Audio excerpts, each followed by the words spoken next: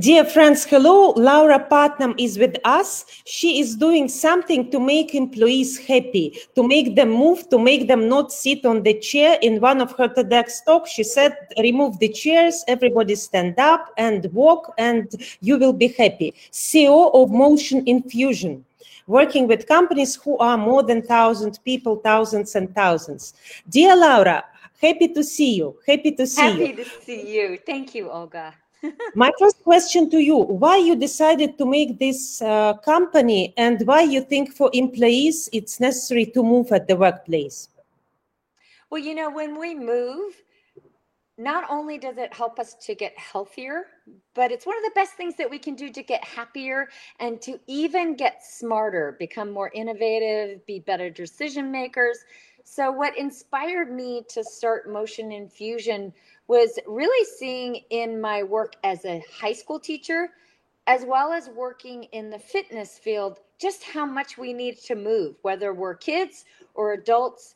All of us aren't moving enough. And because we're not moving enough, we're really suffering physically as well as mentally and emotionally. Being a high school teacher, what did you notice about the kids? Because I think for kids, it's the biggest torture to sit 45 minutes. In Russia, we have 45 minutes. Maybe in English, American system, it's a little bit different. How we can change that, this system that you need to sit in one place and work, in your mind? Yeah, the first thing that we're teaching our kids, whether it's here in America or in Russia or in Saudi Arabia or Kazakhstan, anywhere, is to sit and be still. And the problem is that as human beings, we're just not designed to sit and be still all day. And so it's really hard for any of us to be able to learn and to be focused if we're not interspersing movement throughout the day. So we can look to countries like Finland.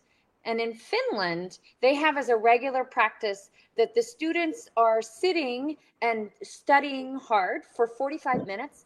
And then they play for 15 minutes. And this happens every hour. So every hour that they get a 15-minute break to move around and play. And that's what we need to be doing in our workplaces and in our schools around the world. So you think it's possible even for adults when they're at the workplace, in the office, because people in the office are very serious, some of them are very boring. How you think, Laura, we can implement this movement system in the workplace? Well, I think the first is just to recognize how much we need to be moving, both as children, but also as adults. And we will do better work if we are moving more. So one of the key places that we can really start to bring more movement into the workplace is team by team. So at your next team meeting, can you kick it off with a little bit of movement? And that little bit of movement is going to actually help your team to be more focused, more creative, more innovative. Could you do your next meeting as a walking meeting? Could you do your next meeting where you start with a little bit of a stretch? Those kinds of infused motion can actually make a big difference. So you recommend for the companies and for the owners of the companies, instead of sitting in the office, maybe to take one-day trip to the mountains? Is it something like that you recommend? Or how you think to implement? I work 7 years in the Japanese newspaper. And of course, it's very strict. You cannot move at all. In the beginning, I was working in the Ministry of Foreign Affairs. When you work in the ministry, the last thing you will think that somebody will move. And I imagine that a lot of companies, they're quite strict. They're not in the mountains. What you recommend if the people are working in the big building, how they can start moving? Well, what you're bringing up is a real problem, because we can tell people they need to move until we're blue in the face. But if we're not creating workplaces where people are allowed to move, then it's really hard to be able to make any difference. And so the real key is, how can you provide more opportunities for people to be able to move throughout the day? So while it's great to take a day off and go to the mountains for the day, it's even better if people have opportunities to be able to move throughout the day, even if it's for just a few minutes. Like at the beginning of every hour, I'm going to stand up for 2 minutes and then I'll sit down again. That's a lot better than spending eight hours a day straight sitting without getting up from our desk even one time. I think, Laura, you're very right. And since how many years you doing this business? I started in 2008, so it's been a long time. But you know, I have seen what you're talking about, this cultural blockades against people moving. So everybody knows they should move more, but most of us are working in workplaces that just doesn't culturally allow for people to move. What is your biggest challenge for your business right now? I would say the biggest challenge is really the sustainability piece. So I come in and I'll deliver a keynote or I'll deliver a workshop for all of the managers and leaders. And people get really excited and inspired and they say, yeah, this makes sense. But then it's really hard, kind of the daily grind of life gets in the way. And it's really hard to keep those things going over time. So people know they should move throughout the day. They maybe will do it for the first week after they hear about it, and then they return back to their old habits. So how do you get people to change over time? What's happened with that companies? There was one company, Schindler USA, with whom you start working, and others. What changed in that companies? What you noticed? Maybe they start earning more money, or maybe less people being fired, or maybe there were less conflicts at workplace, or maybe nothing changed. I don't know.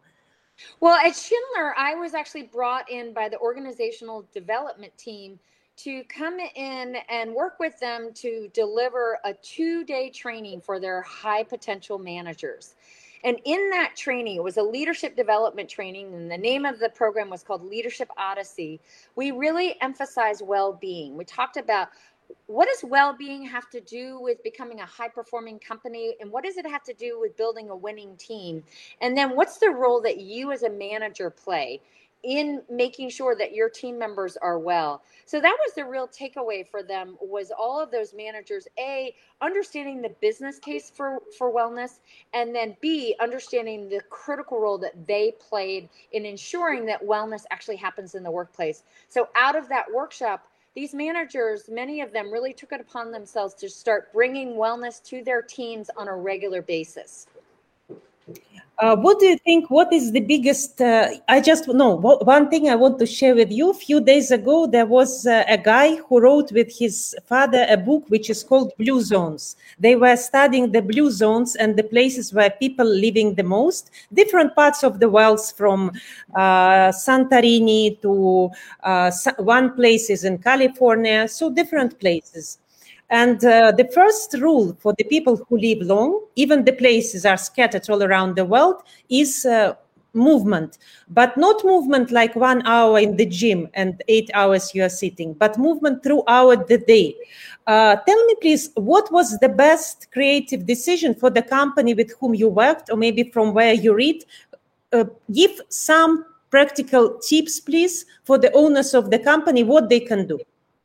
Yeah, well, let me just refer to the research that you're speaking about. This is the Blue Zones research by Dan Buettner, in which they identified these areas around the world, places like Loma Linda in California, or Ikaria in Greece, or as you talked about in parts of Italy as well, where people are living, and not only living but thriving into their hundreds.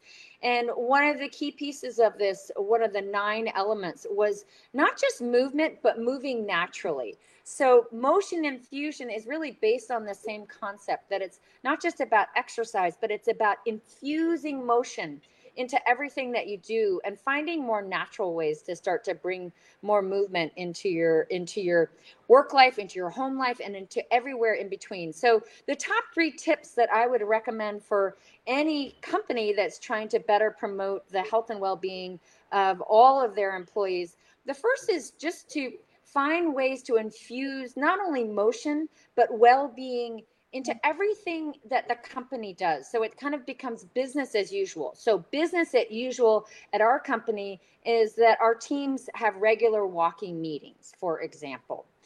Another key piece is to focus less on telling the individual to do something differently, and to think more about what are we going to do as a company that's different, and what can you as a team leader do with your team that's different to better promote health and well-being.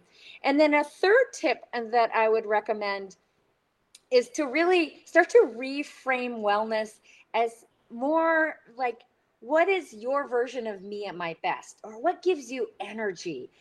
And if we start to reframe wellness, less is about health and more about those things that help us to become our best selves, it actually becomes much more inspiring for people.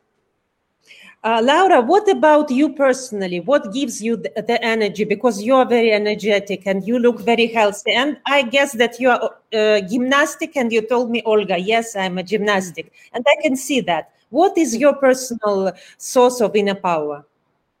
Well, it's certainly movement. I mean, I love Martha Graham, who, a well-known choreographer, she once said, if I could say it, I wouldn't have to dance it. So it's like movement is much more than just health. It's about self-expression. So I would say that movement is something that really provides self-expression for me. It used to be gymnastics. It was dance. Now it's primarily yoga. It's a form of self-expression. But I would also say another thing that really brings me so much joy is social connections, staying close with my family and my friends and my community. Those are the things that really give me joy in my life and helps me to be my best self. Do you think, Laura, that there are countries that are in general more active? Like we know people in Cuba, they are born with the Latin American rhythms and they're dancing lambada or Latin dance. And we know that also some, martial arts and Tai Chi in China. And, there are a lot of nations that are very active. If you look at some Chinese people, you will think that it's a teenager, but wow, this person is 72 years old. I remember once we were traveling in the airplane and I asked one girl, are you allowed to travel already alone? Because I was thinking she's 16 or 14 and she told me, yes, of course I'm allowed because I'm 47. So really in these cultures, they look that young and do you think it depends also on the way, the place you are born in? Totally. I think you've just nailed it, Olga, that we have framed up health and wellness as a personal endeavor, but really it comes down to culture by culture. So some of us are lucky enough to have been born into a culture in which health and well-being is just a way of life, where there's a lot more movement in everyday life, whether it's work or at home or in the community. And so the more we can think about helping to promote health and well-being across communities, across workplaces, across teams, across schools, the better, as opposed to just giving advice to the individual. That is great. I was very happy to listen to you. I would like also to share with you that during lockdown, I was in Dubai and it wasn't allowed to go anywhere. And I was going 3 times a day to the floor number 10.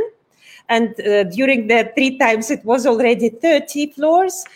And, you get used to that much that you start thinking, okay, why not today? Why not 50 floors? And then maybe next day, 60 floors. I mean that we can do much more active things and it's easy. And in a way, it's enjoyable. So all of us, we can walk. Of course, if the person is not handicapped or there is, God forbid, something, then of course, there should be some other ways how to do. But if not, I think we can start doing it and actually it's fun.